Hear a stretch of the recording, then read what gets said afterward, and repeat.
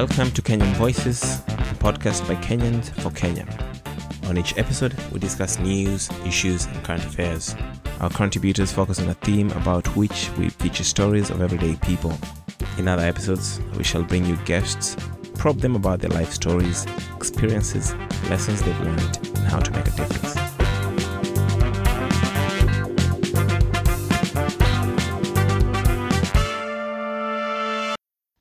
All right, so here we are, episode 1. And what we'd like to do before we go too far along, we'd like to get everyone introduced. 30 seconds max. Why don't we start with you, Mashera?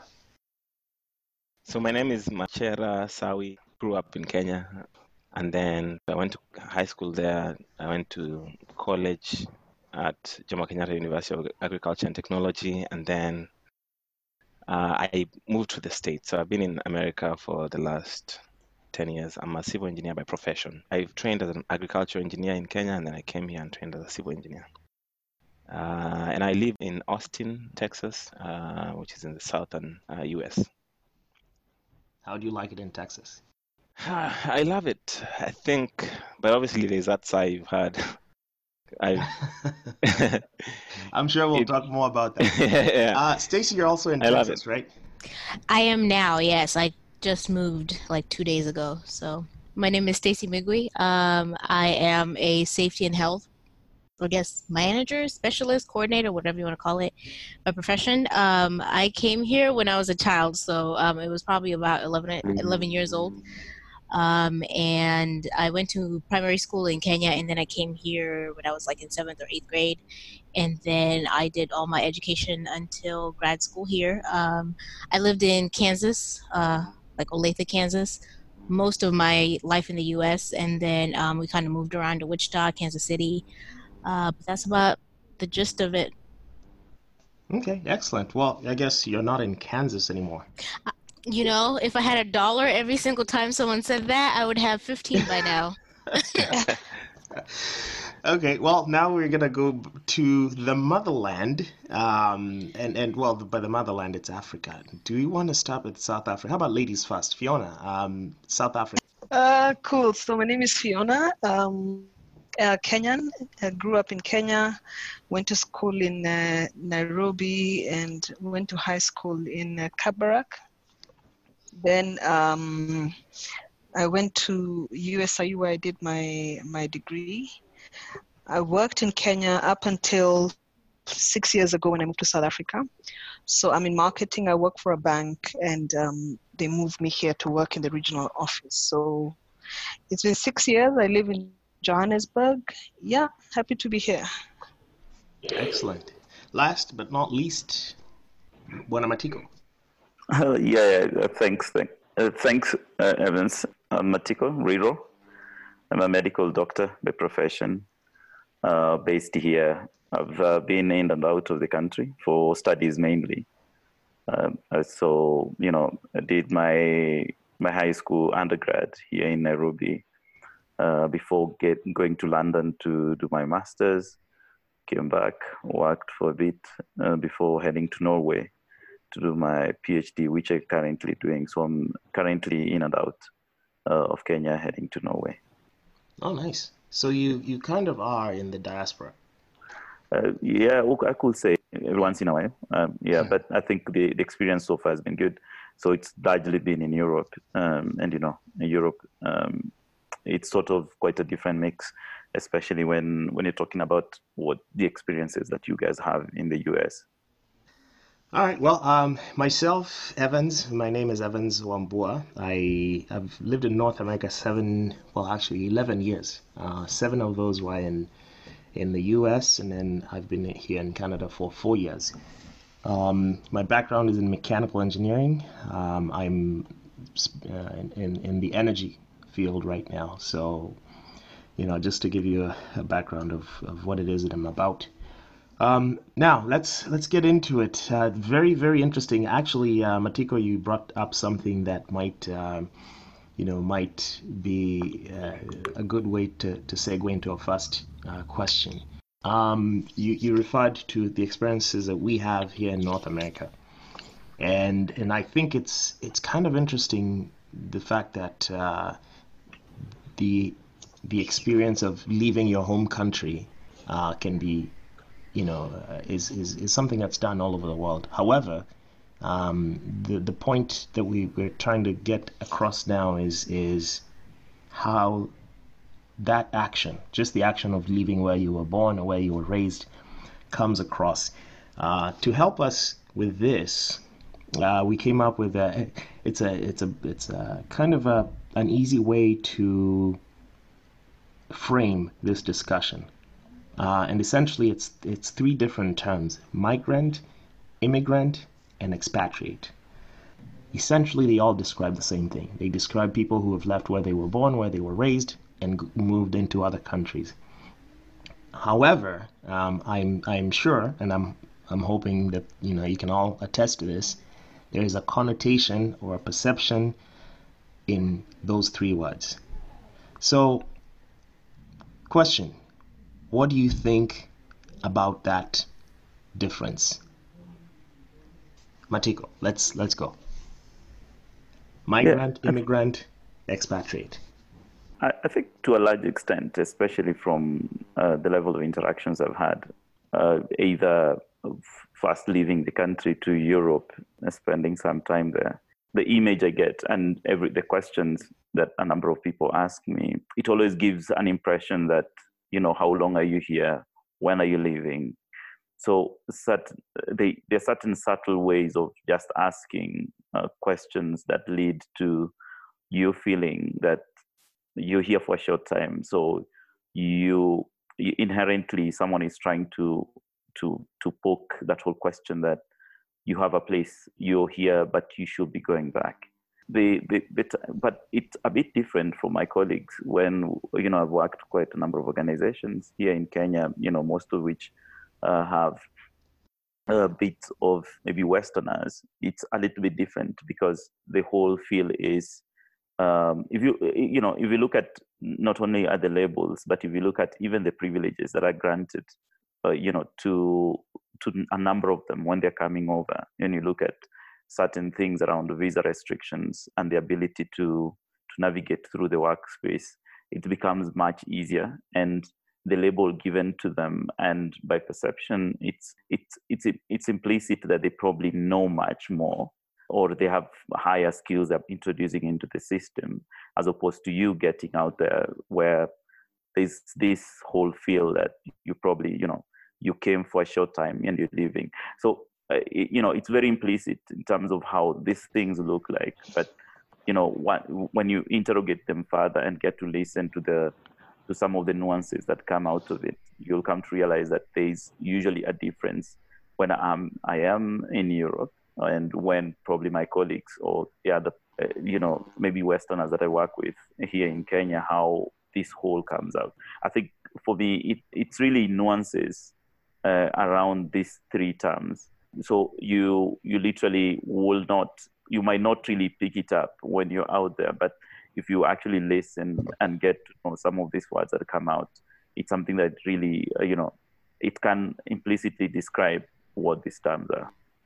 Excellent. Now, there's something you hit there that I think is important. A lot of important things regarding the nuance, first of all, because it's a nuanced discussion. No one ever comes up to you and explicitly says, this is what I think of you. You kind of have to pick it up in the subtext.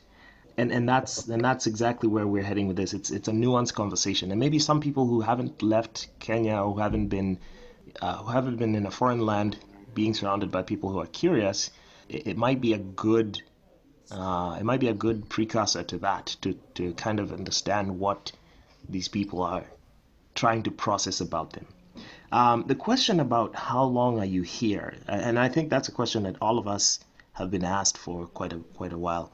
But I think maybe Stacy might be the best to give us the flip side of that, because when kids don't ask such questions, right? And I'm guessing you Oh, but they do. Yeah. What's that? Oh, but they do. So I mean, Stacy, I'm guessing no one's really questioned you as to whether you're an expatriate or an immigrant or any of that. Expatriate is not something that's used in the U.S. That's mostly honestly with like Europe and Africa, because here, like if you ask someone, are you an expatriate? They're like, what's that? I guess with here, it's usually immigrant and, whether or not, a migrant. But it's interesting to note that immigrant is only ever used when you come from a country with like black and brown people.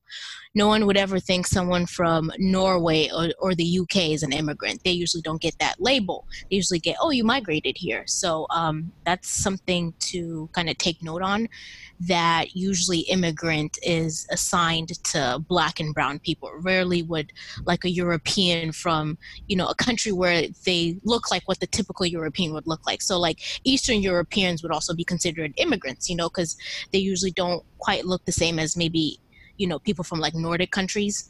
So that's usually something to kind of note. And that's how you come into like the explicit versus implicit. Like, so implicitly, nobody would ever ask like someone from a Nordic country, or explicitly they would never ask, and they're like, oh, okay, you're from the UK, or you're from Norway, or you're from Sweden. Okay, but then they never would be labeled an immigrant, even though they technically are. Okay, so very important distinction there, because I mean, I've obviously lived in the US for however many years, a long time ago when I did. And you're right. Yeah, so people who look different. So if you're a minority, visible minority, let's say, then the question is automatic that, hey, where do you really come from? But let me say this. Let me ask Fiona, because she is in an interesting situation, because she is a foreigner in a land where everyone looks like her. So having heard what we have said, Fiona, Yeah. how is it different, or how is it similar in South Africa? I think the one that definitely stands out is expatriate, because when you hear expatriate, you think of someone who's coming here for just a short time. You find most expatriates would be here on short-term contracts, like a year or two, and then the eventual aim is to leave once the fixed term period is over. But migrant and immigrant more connotes people who would stay on longer. So either you've come for school and then you've gotten a job and you've ended up staying, or you've moved for work and it's a more long-term plan. So for me, those would be the differences. I'm really struggling to differentiate between migrant and immigrant. Although I see that the technical definition is that migrant is moving within regions, immigrant is more moving across countries. But I guess in the African context, like you said, I'm still in Africa, and I really, really appreciate that, I'm still with Africans. So to me, it's not so far removed as if I'd moved to Europe or the US, for example. Okay. So for me, it was definitely an easier transition moving to South Africa. I had a question for Fiona. South Africa does host a large population of people from Zimbabwe, right? And so my question would be, between their interactions, do South Africans always think of people from Zimbabwe as immigrants, or do they sometimes consider them expatriates? So I think with Zimbabweans, as with a lot of other neighboring countries from South Africa, there are a lot of different ways and different levels that people come in.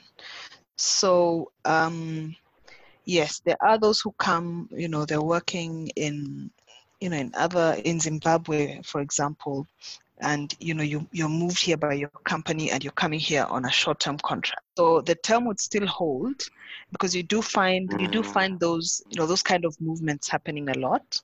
But of course, the majority of movements would be people coming in and staying longer term. But that's actually a very interesting question you pose, because we don't frequently use the term expatriate, but when we do, it's more like Stacey said, it's more related to people who are coming from Europe, for example. But we don't typically use the term expatriate.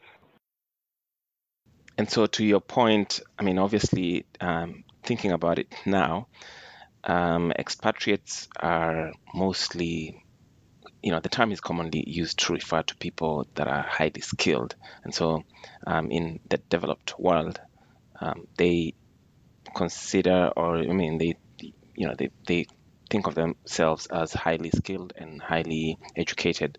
So the term would obviously be more prevalent in developing countries, like obviously Kenya. And so that makes sense in a way.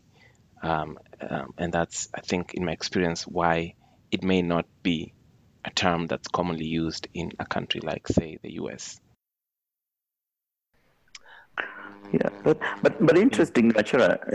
It's not only within the, let's say, the African Kenyans who use that in reference to people who have come in from the West who are working with these organizations actually refer to themselves as expatriates. And you'll in their groups you'll hear them say, "Oh, I'm going to this place. This place is really cool. It's being, it has quite a lot of expats.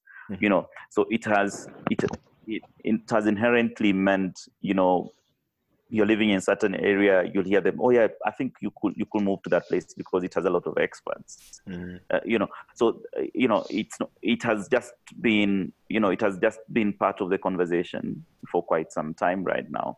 And the most interesting thing probably to add to that is when I'm in Europe, you hear a question being asked, do you plan to go back? It's an interesting nuance because it's prompting you to think about going back if you look at it from another perspective. But I rarely hear this question being posed to, let me say, the experts in quotes who are in Kenya, where because I guess it simply means that we obviously expect them to go back home, but that question is never raised. So I'll be surprised to hear any person who lives here ever saying that he's ever been asked that question. But in Europe, that question I'm asked all the time. Like, oh yeah, I'm from Kenya. Then the next question will obviously be, do you plan to go back? And the same thing happens here in North America too. It comes up, but I've also found myself asking people. So whenever I was in graduate school, there's a lot of foreign students, especially from Asia, Indians and Chinese. And, whenever I was talking to them about when we were about to graduate, I talked to them and asked them, so do you plan to stay or do you plan to go back? But I think the context is important here because for me, I'm there with them. I'm an equal almost because I'm a student as well. And I obviously came from a different place to this country. So I think I can differentiate that compared to just a random person out in the street asking. And they do ask, do you plan to go back? And then the other thing that I would want to say about this is, and anyone who's lived here, like Stacy or Evans, there's one thing that you guys may not know, that outsiders, that in America, even though someone of East Indian descent or Chinese descent has lived here for several generations, like your grandparents came here or your great grandparents came here, you will never be really considered an American. They always ask you, so you were born here and you meet somebody out there and they ask you, so where are you from? And you're an American. I mean, so I don't know how I would feel to constantly get asked that question when I've lived here all my life. My parents were born here. But that's the one thing that I find sometimes really disturbing is that you can live in a place and never really be accepted, even though you've been here many generations. And interestingly enough, the Americans of African descent, popularly referred to as African Americans, they don't get that question. They are more sort of accepted here than, say, people of Asian descent, and which is something that I find interesting. I don't know what you guys have to say, Stacey and Evans. Well, it's probably because you can. Oh, I'm sorry. No, go ahead, Stacey. And then it's probably because you can track them back to slavery, and so you already know they've had 400 plus years of being here, whereas with Asians, it came from building the railroads, and then especially I don't know if you know the whole history of Japanese internment camps and whatnot. So I think historically, if you look at it, Black people have one place that they came from, and that's slavery, and so they don't get that question, but they still have an otherness in that no matter how long they've experienced strife here, they're still not full-fledged citizens. They're still 3/5 of a person, even to this day and age where discrimination whenever it comes, up in conversation, it's like however many years after slavery, they're still kind of facing all the issues that they faced back then. So yeah, they may not be asked the question, oh, where are you from, or do you plan on going back? But they're still treated as an other. So basically, what you're trying to say is that they face more serious issues than obviously just a perception thing that Asians face. With African Americans, it's a more systematic thing that's going on with that. Exactly. Okay. Well, excellent. Good points all around. To wrap this up, I think what I'm hearing is that the terms themselves may not be used as much, especially in North America. No, expatriate is not used very much. But the intent or the underlying question that is maybe not as explicit is an acknowledgement of your origins. And so, for example, if you meet someone, they say, well, it's kind of obvious you're not from here, so you must have come from somewhere else. Now that goes both ways. Let's just be honest about that. You're in Kenya, you meet someone who doesn't have the physical features you would expect of a Kenyan. Let's say, for example, they have white skin, right? For example, you might ask them, so where are you from? Are you European? Are you American? Are you Australian? So the question is always asked, and then when you go farther is when that's where the nuance lies, the assumptions, because I've heard someone say that that the length of stay is one of the bigger questions, but let's be honest, the length of stay is not necessarily a preset thing. There's only very few people who move to a new country knowing exactly how long you're going to stay there, and that means either you have a definite contract, which, by the way, contracts can be extended, and for the most part, people don't know how long they're going to be there. But then there's also the question of when someone asks you, when do you plan on going back? I think from what I'm hearing, it sounds as though the implication is, if you came here for the good life, do you really think you can go back? It's not really, when do you plan to go back? Is you like it enough that you're not going to go back, right? And then you say, well, I intend to go back in 2 years or whatever. So the length of stay. Now, the other misconception maybe we might address is the expatriate thing. The expatriates very regularly become immigrants, but they never. I guess there's never that acknowledgement that now I've moved here for life. And I'll give you a good example is Kenya, and we all know that there's a lot of international organizations that are in Kenya and whatnot. The laws of Kenya as they are right now regarding pensions is that pension income is not taxed. So there's a very good incentive for those people to stay on, which is okay. But then when you flip the script, we can kind of see. But very interesting discussion up to that point regarding the perceptions and the lingo. But let me ask this, which is a question that was asked by was it Shakespeare who said, "A rose by any other name would still smell as sweet." So, Fiona, you've been quiet for a while. Does it matter if you are called one thing or the other, and why? So I think for me, it doesn't really matter. I think for me, the reality actually is that I have moved to this country. It is not my country. And as much as I integrate, I know, and even I myself would still refer to, I've gone home, I'm visiting home, I have people coming from home. So I know that this is not home for me. It is where I live, which is home as well, but, I still consider Kenya home. I don't really take offense to people asking me whether I'm staying or I'm going, because like Mashera said, I ask people that question as well, especially if they've just moved. And I'm like, oh, welcome. So, how long are you here for? And it's to be expected. So I was speaking to a friend yesterday and they were actually telling me, so this friend is South African, white South African. and they went to Brazil.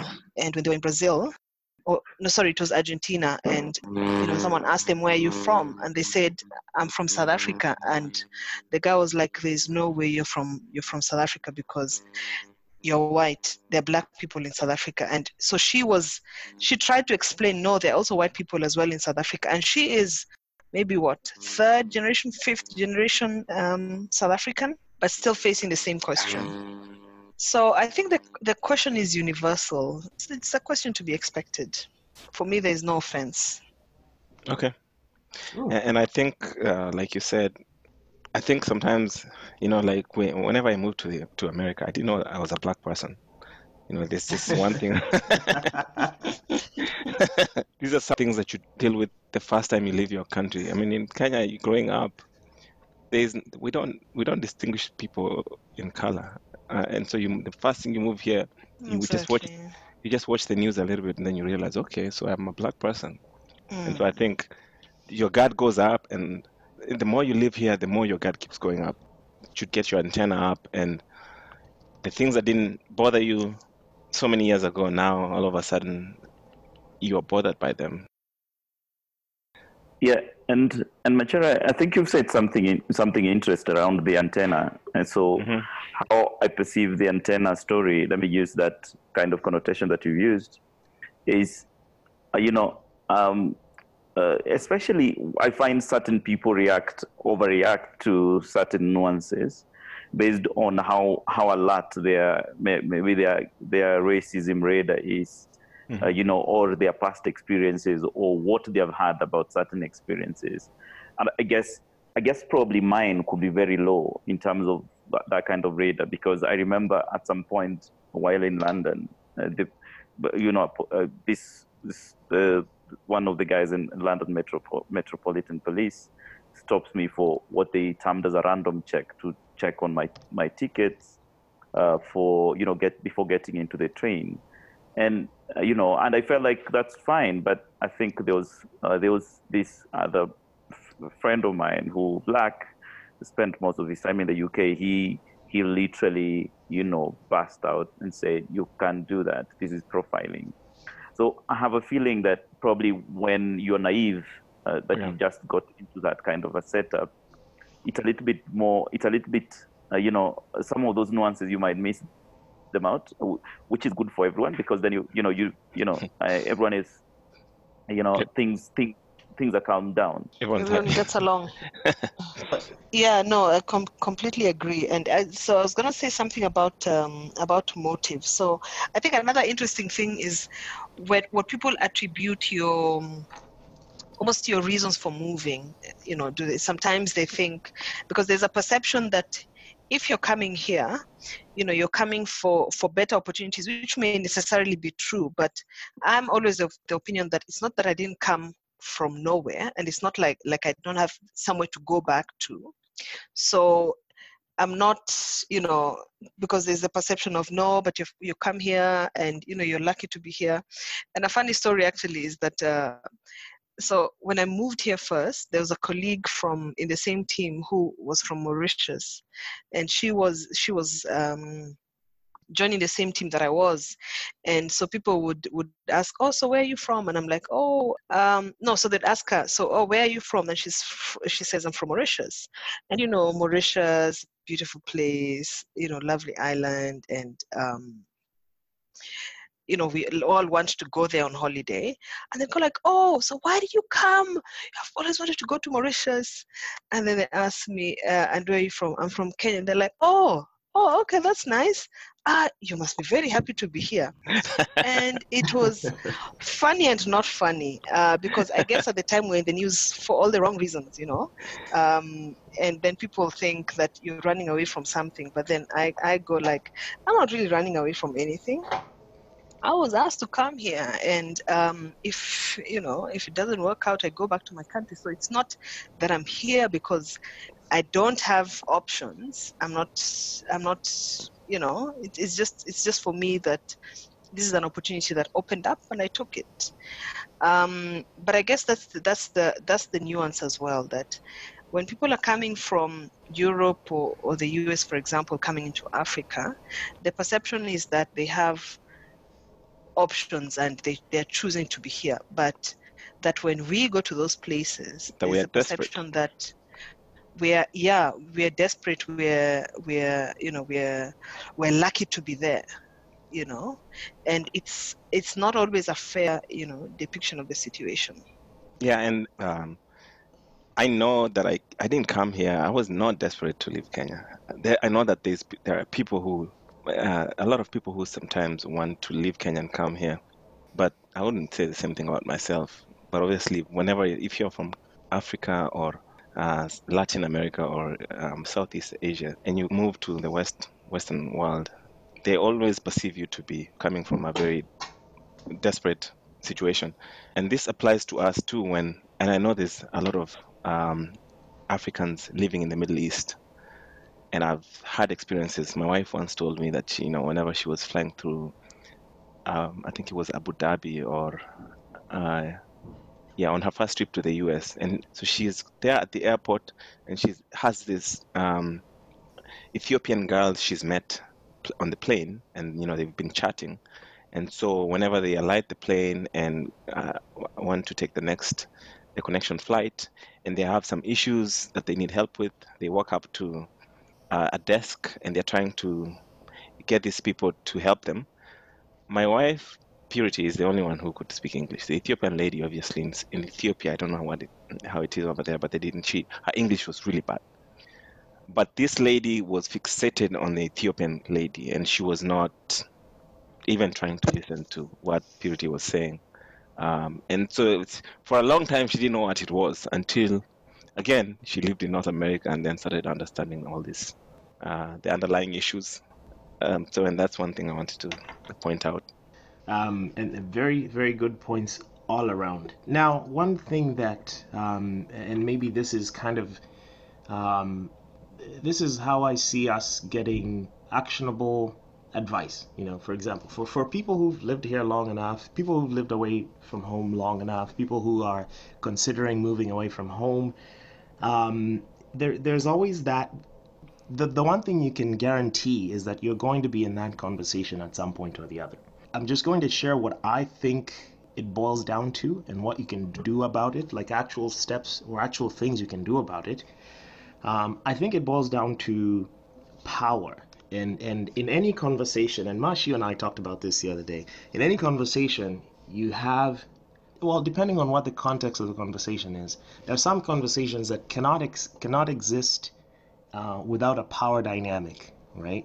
So, for example, if someone's questioning you about your legitimacy or wants to know more about why are you here, right? And that's the big, it's the underlying question.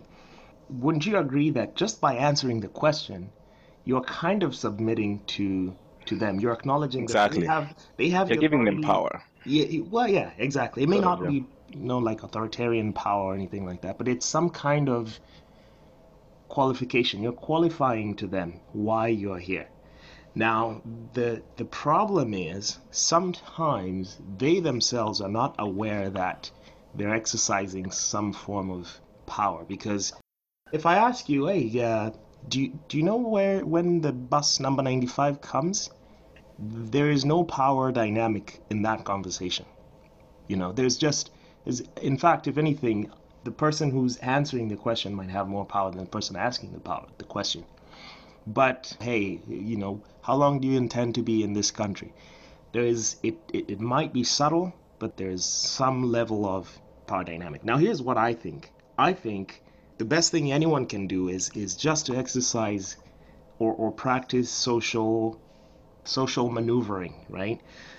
Tact and skill in answering questions like that. Because here's probably what two outcomes of that situation. You could recognize what's going on and you could get bristled up and escalate it, which is a no-win situation. Most of the time, the person asking you that question has no interest in escalating the situation. Sometimes they're just ignorant that there's a power dynamic.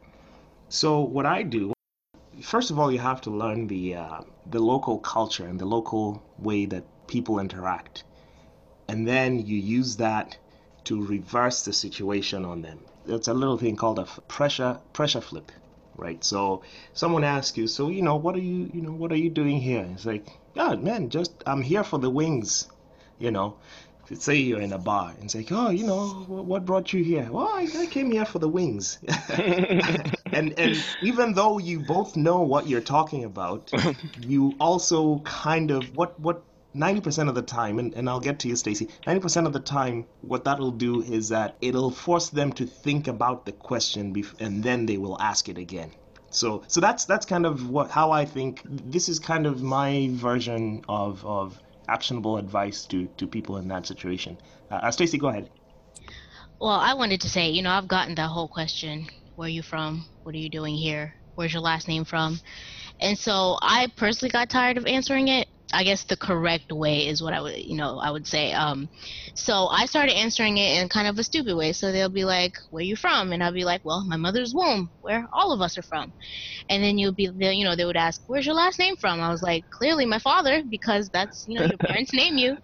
And, it just got to be a point where, it becomes excessive, especially, if you've been here for a really long time. Yes. And so, yeah, I learned to answer questions like that. And usually by like the second or third answer, they just let it go. But just let me interrupt you for a little bit there. That is perfect. But sometimes, and this is not always the case, but sometimes you actually want to preserve whatever relationship you are. You want to be cordial, either because the overwhelming presentation of that person is nice and they've just moved over into an area they're not familiar with. I guess let me frame the question this way. Are there times when you see a benefit in diffusing it in a more friendly way without also conceding to that power dynamic? That is my friendly way of diffusing it. Because my non-friendly way would be, what do you want to know? Why do you want to know that? And how does it benefit you to know where I'm from, where my last name is from, etc.? So that is actually my non-confrontational way, because it's gotten to a point, some people, depending on whether or not it's at my workplace, because at my workplace I'm not going to be rude to people. Yeah. But if it's like out in the store or, I go pick up just a couple weeks ago, I was going to pick up a package and, my last name was on there and they were like, oh, your last name is different. Where is it from? And I just straight up, my father. And so, it makes people pause too, because then you wonder, what are you asking for? And how is it beneficial to you to know where I'm from? Now you know where I'm from, and then what? Sometimes they're just breaking the ice. Okay. What do you think? I think it's very interesting, especially that question when it comes to me, who, I've, while in London or in Norway, being in a very international school with, in London, I was in a school that had probably less than 20% Brits. So we're talking about over 80% were non-Brits coming from all over. And the Africans who were there were spanning probably across 30 countries. So to a certain extent, I will probably step back and, people asking this question, is probably someone from Ukraine or someone from Poland asking this question innocently. So to that extent, I think I'll let it slide, because I'm imagining it's a whole friendly conversation, given that they are also new to this country. They're trying to learn. They just want to know places. They've never heard of a place called Kenya. It's an experience for them to get to know someone from that. It's out of curiosity. And the same thing I experience in Norway currently. So, you meet this, and I'm sure Norway it's largely very white country. Amazing people will ask that question, and I feel for them is out of curiosity, that it's just interesting that they've found someone from a random country called Kenya. Let me give an example of a question that this Norwegian guy walked up to me and asked, which I found very strange to answer. So he starts by saying, I don't mean to be racist, but do you speak Norwegian? I really didn't know how to react to that. I think someone with a high radar for racism will pick that as probably offensive. But I let it slide, because I imagined he's just being curious, because he wanted to he was comfortable speaking Norwegian to me, But then, once I said no, then we continued with an English conversation. So there are quite a number of other contexts when you think about it that probably I largely let it slide for me, because I just imagine they're just being curious. They just want to know about me, or they just want to know about where I come from. And to a large extent, they also don't know this country because they're new. So Fiona, you heard what Matiko said, and his experience, what he's talking about specifically is when he is in Europe, and you have these people who, well, you have Europeans in general, will say that to him. Now, for you, it has to be a little bit different because there's two sides to it. On the one hand, you're black like every other black South African, but you're also a foreigner, So how does that work out in South Africa? So yeah, look, so actually this is why I love South Africa. And South Africa has been great to me. I've not 100% blended in. In fact, maybe not so much because I can't speak the language. So, and I always find South Africa is a very interesting country because they have 11 official languages. And wow, that's a lot. There's English, there's Afrikaans, there's Zulu, there's Tswana, and all these languages. And somehow you find Black South Africans speaking to each other, and I always get so fascinated watching them because this person speaks this language, this person speaks this language. They meet. This person is speaking this language, and somehow they understand each other. And I always get so fascinated to watch now. For me, of course, being Black, I'm always being spoken to in one language or the other. And very quickly they realize that. By that you mean I one cannot of the respond. local languages? Yeah. Yes, one of the local languages. So, and I'm unable to engage in that language. So it immediately becomes obvious that I'm not. And of course, that opens up a conversation of, so what language do you speak? Because then the assumption would be if you don't speak Zulu, for example, then maybe, because the languages are grouped, so there are some languages that are similar. So the assumption would be that you speak another one of. And I said, no, I don't speak any of those. I speak Swahili. Oh, Swahili, where is that from? Are you from Kenya? Are you from Tanzania? Are you from Congo? And I always feel that it opens up the opportunity to to have a conversation about where I'm from. I'll tell them, no, I'm from Kenya, and this is where it is. And for me, it's an opportunity to educate people about where I'm coming from and what my country is about, because then they'll ask, even my driving license, I still have a Kenyan driving license. When I'm stopped by the police and they ask for my license and I give them this and they're like, where is this from? And I go, this is from Kenya, and this is it this opens booklet, up conversation. This booklet is from Kenya. This booklet. It's a very, guys, I think we need a different design for that license because it's even hard to find your name in there. But yeah, so I think for me, it opens up a conversation, and it gives me an opportunity to talk to people. And sometimes you even say, oh no, I've always wanted to go to Kenya. What should I do when I go, and where should I stay? And I say, make sure you go to Mombasa, or make sure you go to Lamu. And it's an opportunity to engage about my country. So I've never found that it has been an issue. But of course you do find people who will ask, with an ulterior motive, intending to, exclude you in one way or the other. But for me, those are the exceptions rather than the rule.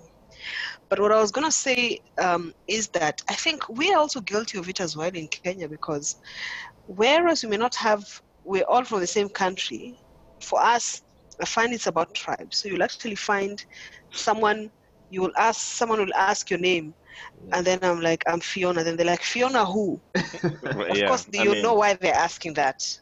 And because they want to know exactly where you're from. And we're so guilty of it, That happens even when we live, here in North America, like if you're in a group of Kenyans. Yes, same it's happens. like Kenyans. Yeah. Yes.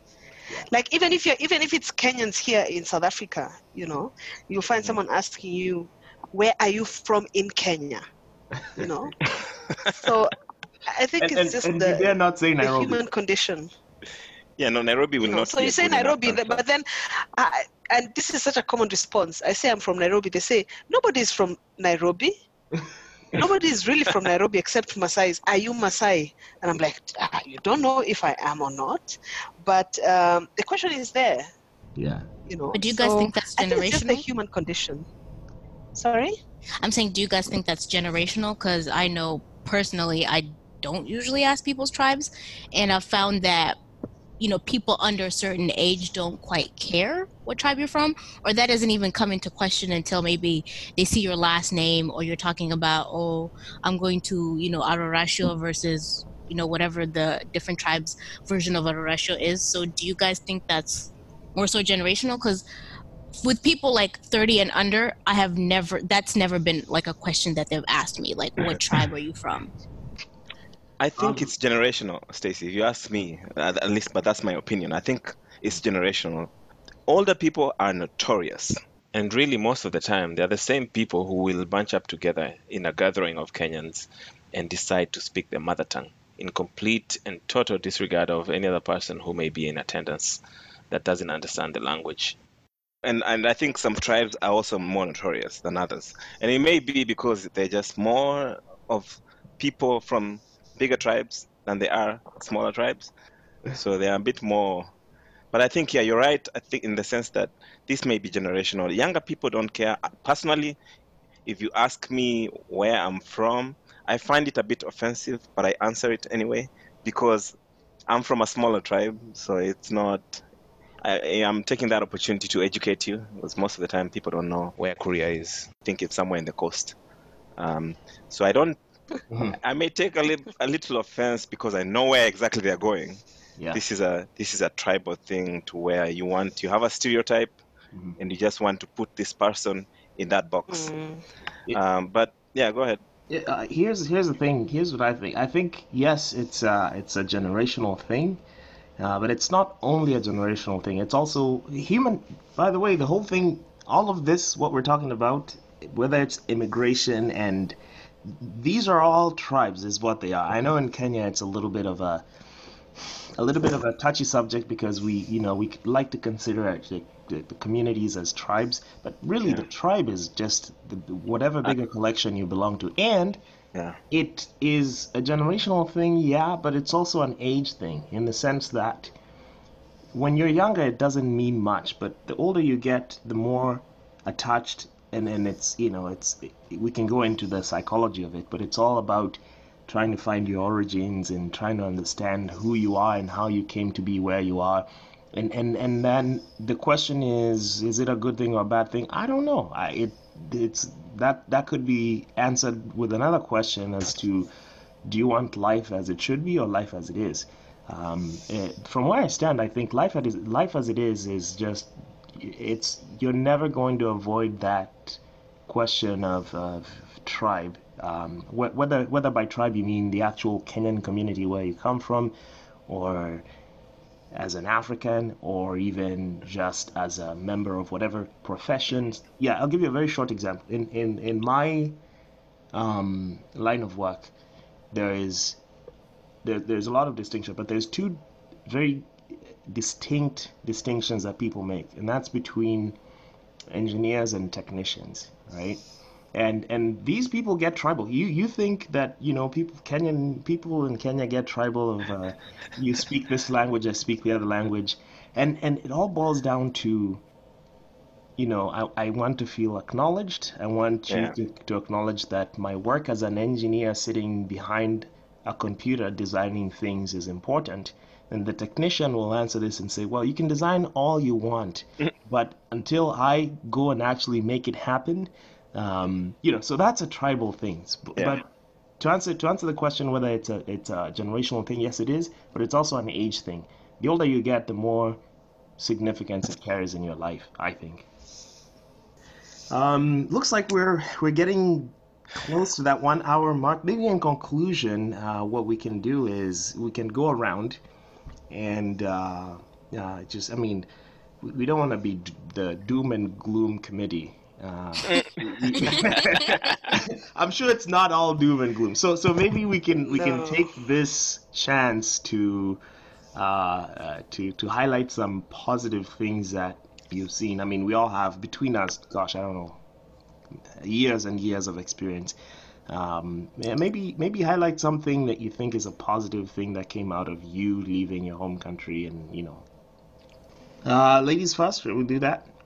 Sure. Okay. So I can go first. So I think for me, I think diversity is a beautiful thing, and for me, migration and immigration is so important because the world is becoming a global village. It already is, and it's important for all of us to integrate and, understand what's happening elsewhere in the world. And my experience has been great. For me, it came from a point of, and I think everybody should travel. Everybody should pursue whatever opportunities there are.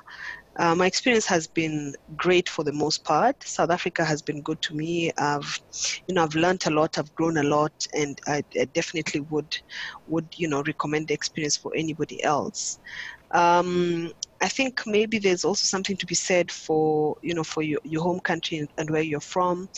South Africa is one country where they've held on to their traditions, their languages and their dressing and the food and the symbolism. And it's always so beautiful to watch because I feel like that is something that we've not done very well as Kenyans. Apart from the Maasais, the rest of us have sort of lost it along the way. And being here has really, opened my eyes to that and how important it is. So, yeah, I think, diversity is great, and we should, embrace where we are, but also embrace where we come from, and make sure that people know, and and we're proud about who we are and what we represent as a country. Perfect, excellent. Yep. Who wants to go next? Well, there's only one more lady. I just checking to see if you're awake. Well, I guess with mine, I didn't much have a choice to leave, but the one good thing is that I consider like more than one place my home. So whenever people ask, whenever I say I'm going home, it could either mean I'm going to my parents' house, which I consider home, or it could mean I'm going to Kenya. So I guess having more than one home to call home is like important. Because should something go wrong with the home here, at least I have another home to go back to. And with all the problems that the U.S. have, which is a lot, I have to say this is like one of the few places where you can come and build a comfortable life for yourself, and kind of be content in what you have and not have to come from money. Because in Kenya right now, it's like if you don't come from money, like pretty much where you're at is where you're going to stay, and it's not always the same thing here. So I have to say that's one good thing about here. And just the fact that I have so many places to call home, because for me home is just where my family is, and whether it's my extended family or my immediate family, I can always say like I have a home here, I have a home there, and should something go wrong, I have somewhere to go. Home away from home. Home away from home. Away from home. Because then my own place is also my home. Yeah. All right, excellent. Matiko, go ahead. Yeah, I think, for me, I've largely been, my longest stay out of Kenya have largely been in search of education, mostly in Europe. And I've had the privilege of traveling up to now. I think I've done about 25 countries.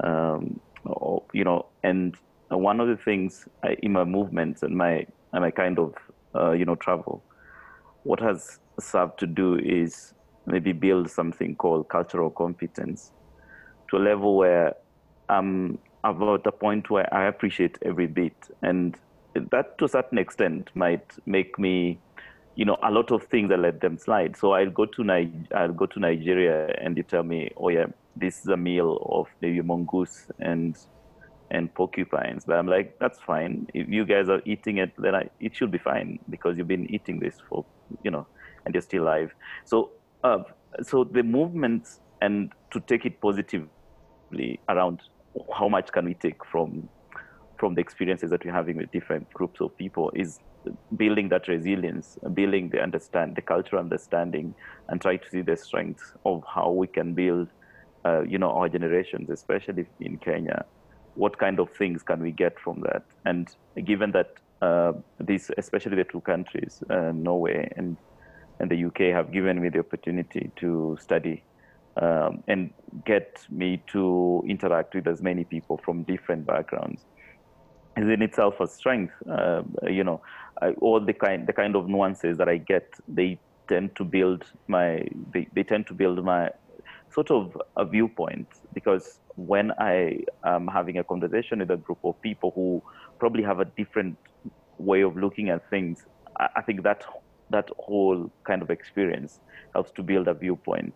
So, I mean, it's however it might look like it has a negative connotations or negative nuances, it has a way of building a viewpoint that in the long run helps you develop as a person.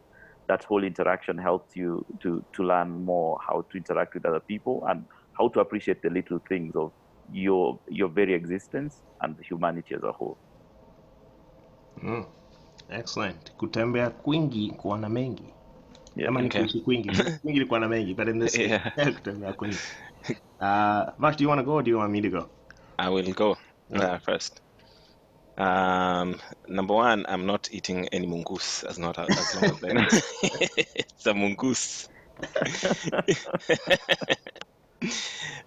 But as Fiona said, and as Matiko said, really, there's something that comes with traveling the world or living in other parts of the world. It just enriches you as a person, and you learn a lot of experiences from different cultures. And whenever you meet someone who has traveled or lived in another part of the world, they're very different people. And I don't think that's my experience. I've spoken with people who think the same thing. Even just if it's a soldier or military person who has lived in another part of the world just for work, they really are different people. And so that's a really intriguing thing. And I think that just for us getting the opportunities to live in countries where we're not from, it's something that I don't take for granted. In terms of culture, this country is a melting pot of different cultures from around the world. But going back to Fiona's point about appreciating our culture as a people, especially Kenyans, I think we've lost it a little bit to where we appreciate foreign cultures more than our own cultures. And I don't know, it's a thin line to where I know we also have a problem of tribalism. But then again, you don't want to lose your culture just in the guise of fighting tribalism. But I feel like we have lost some of it. But I would imagine that the solutions would be very basic. I know, like for instance, this podcast is a Kenyan podcast, but we've spoken 98% in English and not Swahili. Hakuna mtu ameongea Kiswahili hapa, but yeah. So anyway, I have lived here for quite a while now, and I can say that in spite of its issues, it's a beautiful country. I didn't look to come here, but I don't regret coming here, and I think that's all I have to say. Okay, for me, it's been up and down, but I really, just to focus on the positive. I think just from the beginning, my whole stance was adventure seeking. I said, you know what, I'm going to go out there where I don't know anyone, I don't know anything. I mean, relatively speaking. And I'm going to challenge myself and see what I can do with it. It's 11 years now, and it's impossible for me to have seen where I am now in terms of just development and growth, and just being able to, explore. In many ways, being the first person in your family to leave, immediate family anyway, opens up a whole new world for people behind you. I have two younger brothers, and I don't want to say it's directly as a result of me choosing to be adventurous, but I can see that they saw that and rose to it. In fact, both of them have, the focus is not really about where they are, what geography they chose to pursue, but it's kind of a little bit of a point of pride for me, because when I chose to, kind of go off the cliff and then just let my wings develop as I plummet down towards the hard ground, when I chose to do that, they also chose to do that. So right now, my parents are empty nesters. There's no one at home. All their three kids are out there in the world doing whatever it is they're doing. And I think that's maybe not everyone's as adventurous, but I think just if you have that and you pursue it and you decide to take on the challenge, it grows you in ways you didn't even think that you could grow. So I'm thankful for the opportunity to be able to leave my immediate family and my immediate country and the familiarity of home, and to be able to go somewhere new and form new ways of looking at life. If I had to do it over again, would I do it? Absolutely. So guys, thanks for coming. Thank you all for attending my TED Talk. No, I'm just kidding.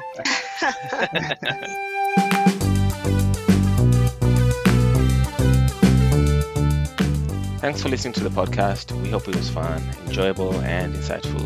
For social media links, our webpage is kenyanvoices.simplecast.com. Again, it's kenyanvoices.simplecast.com. Feel free to ask questions, share with your friends, and let us know what you think. For new episode alerts, please do not forget to subscribe.